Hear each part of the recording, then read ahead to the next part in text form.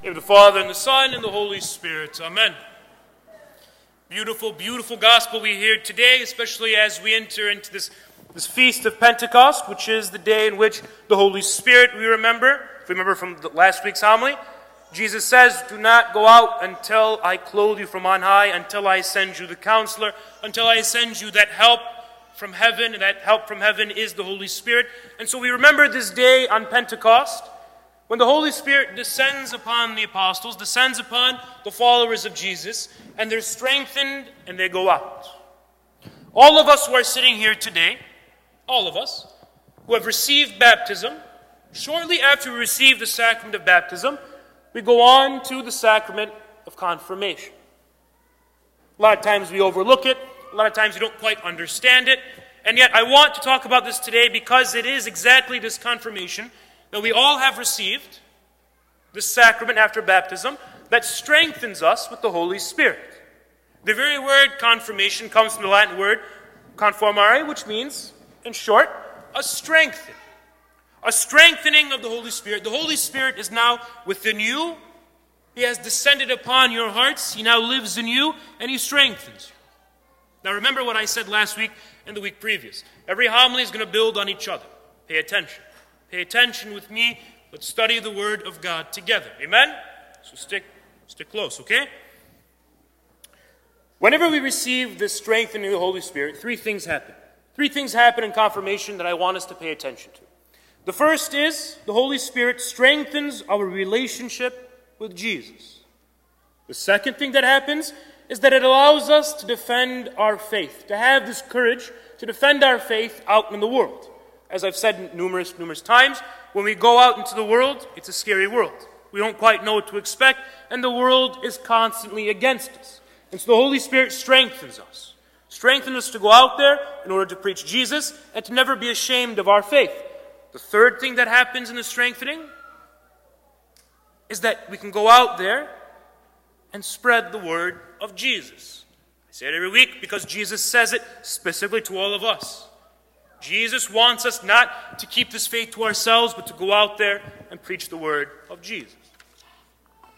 The first one, the Holy Spirit gives us the knowledge of Jesus, gives us this relationship with Jesus.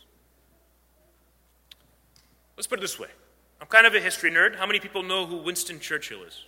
Raise your hands. Good. Raise them high so I can see. Yeah, good. Okay, so a good half number, right?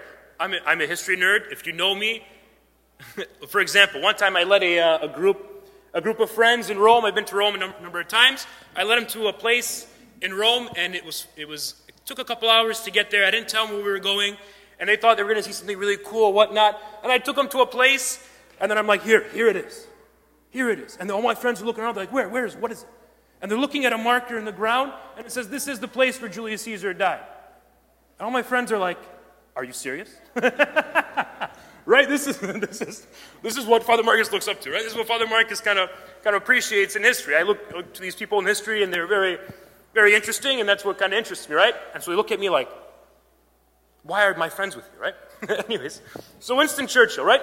Winston Churchill is a man who in the 1930s, he becomes the Prime Minister of England during this time in World War II, when Germany basically takes over all of Europe. And so now it's just literally, it's Britain and Germany, Britain versus Germany, and he's leading Britain in one of the worst times you can imagine. Now, Winston Churchill, when he became Prime Minister, nobody really liked him. In World War I, he was a naval fleet commander, and he lost all of his ships to the Turks. So he was disgraced. Nobody trusted him. Everyone thought he was not too smart, not too brilliant for the position, whatever it might have been. And yet he won through World War II. He went through World War II, and he won it. When I was a kid, when I was a teenager, again, I wasn't very ordinary. I used to read biographies on Winston Churchill. I used to read his autobiography, whatever it might be. I used to read through his speeches. And so I admired him because he was a man who knew how to keep on going despite all odds. Despite all odds, also he was a funny guy. He was known as being very direct. One woman one time came up to him and said, "Winston, if I was your wife, I would put poison in your drink." Winston Churchill looks at her and says, "Madame, if I was your husband, I would drink it." Right? And so here's Winston Churchill. He was a funny guy, but he knew how to get on. I know a lot about this man, but I have no relationship to him. I cannot say that he is my friend. I cannot say that I know him personally, even though I know so much about him. The difference is with Jesus Christ. Jesus Christ is not just someone who lived 2,000 years ago, and that's it, it's done. He was a nice teacher, a nice guy who said some nice things. He was a philosopher we can all look up to. He was a teacher, and that's about the extent. We admire him as Christians. No. We don't just admire Jesus Christ the same way we admire someone in history. But rather, that relationship with Jesus Christ is something that is alive. It's something that is alive in our hearts, and that's able to be done through the Holy Spirit. So the Holy Spirit strengthens our relationship with Jesus so that we're able to know Jesus further and further. We're able to understand him, and we're able to walk with him. The first one, he strengthens our relationship with Jesus Christ. The second, when we have this relationship with Jesus Christ, naturally when we go out into the world, we live our faith. We want to live our faith for the one whom we love. But when we live our faith, society will oftentimes attack us. Yeah? It's going to attack us. And the Catholic faith is certainly under attack, right? It's certainly under attack today, and we know this. In fact, in just the 1900s, just the 20th century, there have been more persecutions of Catholics and Christians in just that 100 years than all the 1800 years previous combined. Think about that. In just the past 120 years, there's been more persecutions of Christians than the 18th centuries, the 1800 years before them. And so the 21st century is not going to be any easier. We're still going to come under attack. We're still going to be belittled for our faith. And here is the Holy Spirit who strengthens us and now tells us we can now defend our faith. We have this relationship with Jesus that we can defend our faith, and we have the zeal. We have the zeal as confirmed Christians, as Christians who have received the Holy Spirit, to become soldiers for our faith. And so that is the second thing the Holy Spirit does. The third thing the Holy Spirit does is spreading the gospel. I tell you this all the time. I tell you this all the time because it's not me. I'm not saying this. It's Jesus who says, once you receive the Holy Spirit, how much of a shame is it for you to sit down and just kind of, okay, what do I do? I'm just going to, practice my faith until I die, and then I'll hopefully raise my kids in the Catholic Church and things like that, and that's how I spread the faith. No. You spread the faith by the way in which you live your life. Don't just sit down. Don't keep it to yourself. Go out. The word apostle means to be sent out. It's not just stay home. Sent out. Go out into the world and tell people you're Christian. Go out into the world and show people you're a Christian. Go out into the world and preach the gospel at all times, as St. Francis says, and when necessary use words. By your actions they will know that you are set apart. Go out into the world and tell people you are Christians. When we know these three gifts, right? To know Jesus, to have this relationship with Jesus, to be able to defend our faith, to be able to spread the gospel. Jesus, again, doesn't just leave us alone after he gives us the Holy Spirit, but when the Holy Spirit comes, when he comes into your life, he brings you gifts. He doesn't come empty-handed, but he brings you gifts. And today I want to focus on the gifts of the Holy Spirit. The gifts of the Holy Spirit are 7. The church list says 7, but don't worry. We'll go through each one of them step by step. I'll say a little bit about each one of them. But again, please stick with me so that we can learn more about our faith. The gifts of the Holy Spirit are wisdom, knowledge, understanding, fortitude or strength, counsel, or direction rather, piety, our faith, how we pray, and lastly, fear of the Lord. These 7 gifts are what the Holy Spirit gives us so that we can go out there and that we can spread the faith, that we can go out there and we can be led to Jesus Christ. Let's focus on wisdom, knowledge, understanding. The reason why I encourage you all to really kind of explore your faith, to really kind of study your faith, is because for most of us, and this kind of is a very disturbing statistic, right? For most Catholics, our religious instruction, our religious learning really kind of ends at First Communion. After First Communion, we're kind of trying to figure out our faith for ourselves. There's a lot of misconceptions that we believe. Sometimes it's the church, sometimes we do pick up the Bible, sometimes we do read. But for most Catholics, it ends at First Communion, when they're about 4th or 5th grade. You can't do that. How are you going to convert the world? How are you going to make saints in the world if if you're not understanding your faith, if we're not growing in wisdom, knowledge, and understanding. How many of you would go to a surgeon, and as you're talking to the surgeon's like, well, I stopped really studying, anatomy and surgical techniques when I was a teenager. When I was about 15 years old, I stopped learning all that stuff. Are you going to trust that surgeon with a knife? No. You're not going to be put under by this guy. This guy doesn't know what he's doing. How many of you would send your car to a mechanic who really, again, stopped learning when he was like 12 years old? I kind of stopped learning about cars. I just kind of, I wing it as I go along. You're not going to do that. It's not logical. How many people out there are going to trust you if you don't know your own faith? If you are not an expert in your own faith? If you're not growing in this wisdom, knowledge, and understanding? If you're not growing in your friendship with Jesus? Grow in your friendship with Jesus, and I promise you, you will make saints in your own family as well as beyond. Next, there is fortitude. Fortitude basically means courage.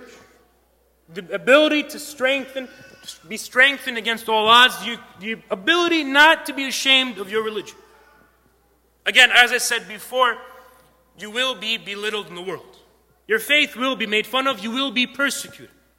You will be made fun of if kids are doing the sign of the cross in school before they eat, or if they say they believe in something like Christianity, a backwards religion, right? How could you believe in such a backwards religion, whatever it might be? People are going to look down on you. I'm reminded also of courage when I'm reminded of those 4 sisters who were in Yemen, right? They were in the southern town of Yemen, these 4 missionaries of charity, Mother Teresa's orders. They go out around the world, Mother Teresa's order of nuns, and they help those who are most in need. In 2016 in Yemen, a lot of the people in the town told them, listen, sisters, it's getting very dangerous. Leave. And the sisters kind of stayed behind because they saw the poorest of the poor that they were serving. And they realized that if they left, nobody would care for them. And so they asked God for the fortitude, the strength to stay behind, and all 4 of them were killed, martyred in Yemen. That is the kind of strength we are asked to have. The same thing happens again in the 21st century. We need to ask the Holy Spirit for that gift of strength. Next we have piety. Piety means how do you pray, right? As well as fear of God. Piety and fear of God means putting God at the center of all your life. Making sure God is the center. Prioritizing Him. He must be at the center of everything that we do. It cannot be wealth. It cannot be money. It cannot be pleasure. It cannot be honor. It cannot be self-esteem. It cannot be the esteem from others that we seek. It cannot be these things. It must be firstly rooted in God, and once we know who God is in our life, that is where we have righteousness. That is where we know our life is ordered perfectly towards what it should be. Lastly, is counsel. Counsel means asking the Holy Spirit for those right decisions in life. You see, every decision you make in life shapes the kind of person you are to be. If you make honest decisions, you're known as an honest person. If you love another, you're known as a loving person. If you're truthful, if you're kind, you're compassionate, that's the kind of person you're known to be. But if we choose not to take that narrow road, that very difficult road of following the Holy Spirit in the way of righteousness, but we choose instead the wide road that the whole entire world follows into a road of hatefulness and evilness and despair and sin, we're not really using counsel. But counsel is that ability to tell right from wrong. Being able to tell right from wrong. And that is what Jesus wants from us. That is what the Holy Spirit guides us. My brothers and sisters, you all have these gifts. You all who are baptized and confirmed have these gifts of the Holy Spirit, but they're not lazily given to you. You need to accept them. You need to cooperate with the Holy Spirit. You need to say, Holy Spirit, I realize I have these gifts. Let me work with you. Let me work with you so that I can work for your greater glory. Let me work with you so that I can distinguish between the things of this world and the things of God. So that I can follow that narrow road. So that I can follow Jesus Christ each and every day. So that I can grow in knowledge of you. I want to end with a prayer. A prayer that will help us to recognize the workings of the Holy Spirit. By the way, before I forget, I want us to again keep these gifts of the Holy Spirit. I want us to kind of remember them. And so a good way to remember them is this. I printed out these sheets.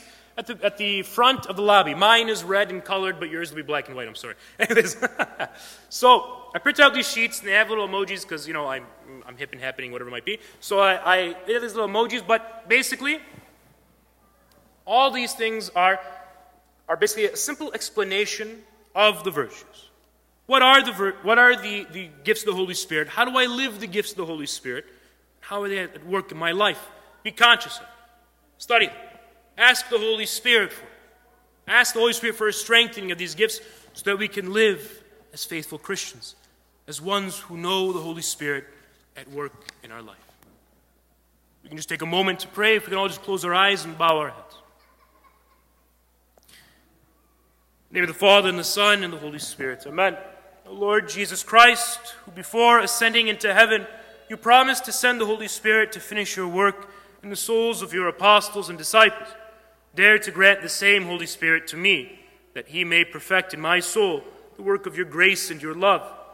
Grant me the spirit of wisdom, that I might hate the things of this world that fade away, and only look after the things that last forever in heaven. The spirit of understanding to enlighten my mind by your light. The spirit of right judgment, that I might ever choose the surest way of pleasing God and gaining heaven. The spirit of strength and fortitude, that I might bear my cross with you, that I might overcome with courage all the obstacles that oppose my salvation. The spirit of knowledge, that I may know God and know myself and grow more perfect in the science of the saints. The spirit of piety, that I might find peace and fulfillment in the service of God while serving others. The spirit of wonder and awe or fear of the Lord, that I might be filled with loving reverence towards God and might dread in any way to displease him. Teach me, dear Lord Jesus, to be your faithful disciple and animate and work in me all things with your Holy Spirit. Through Christ our Lord. Amen. Let us stand well with joy and gladness, and let us implore and say, Lord, have mercy.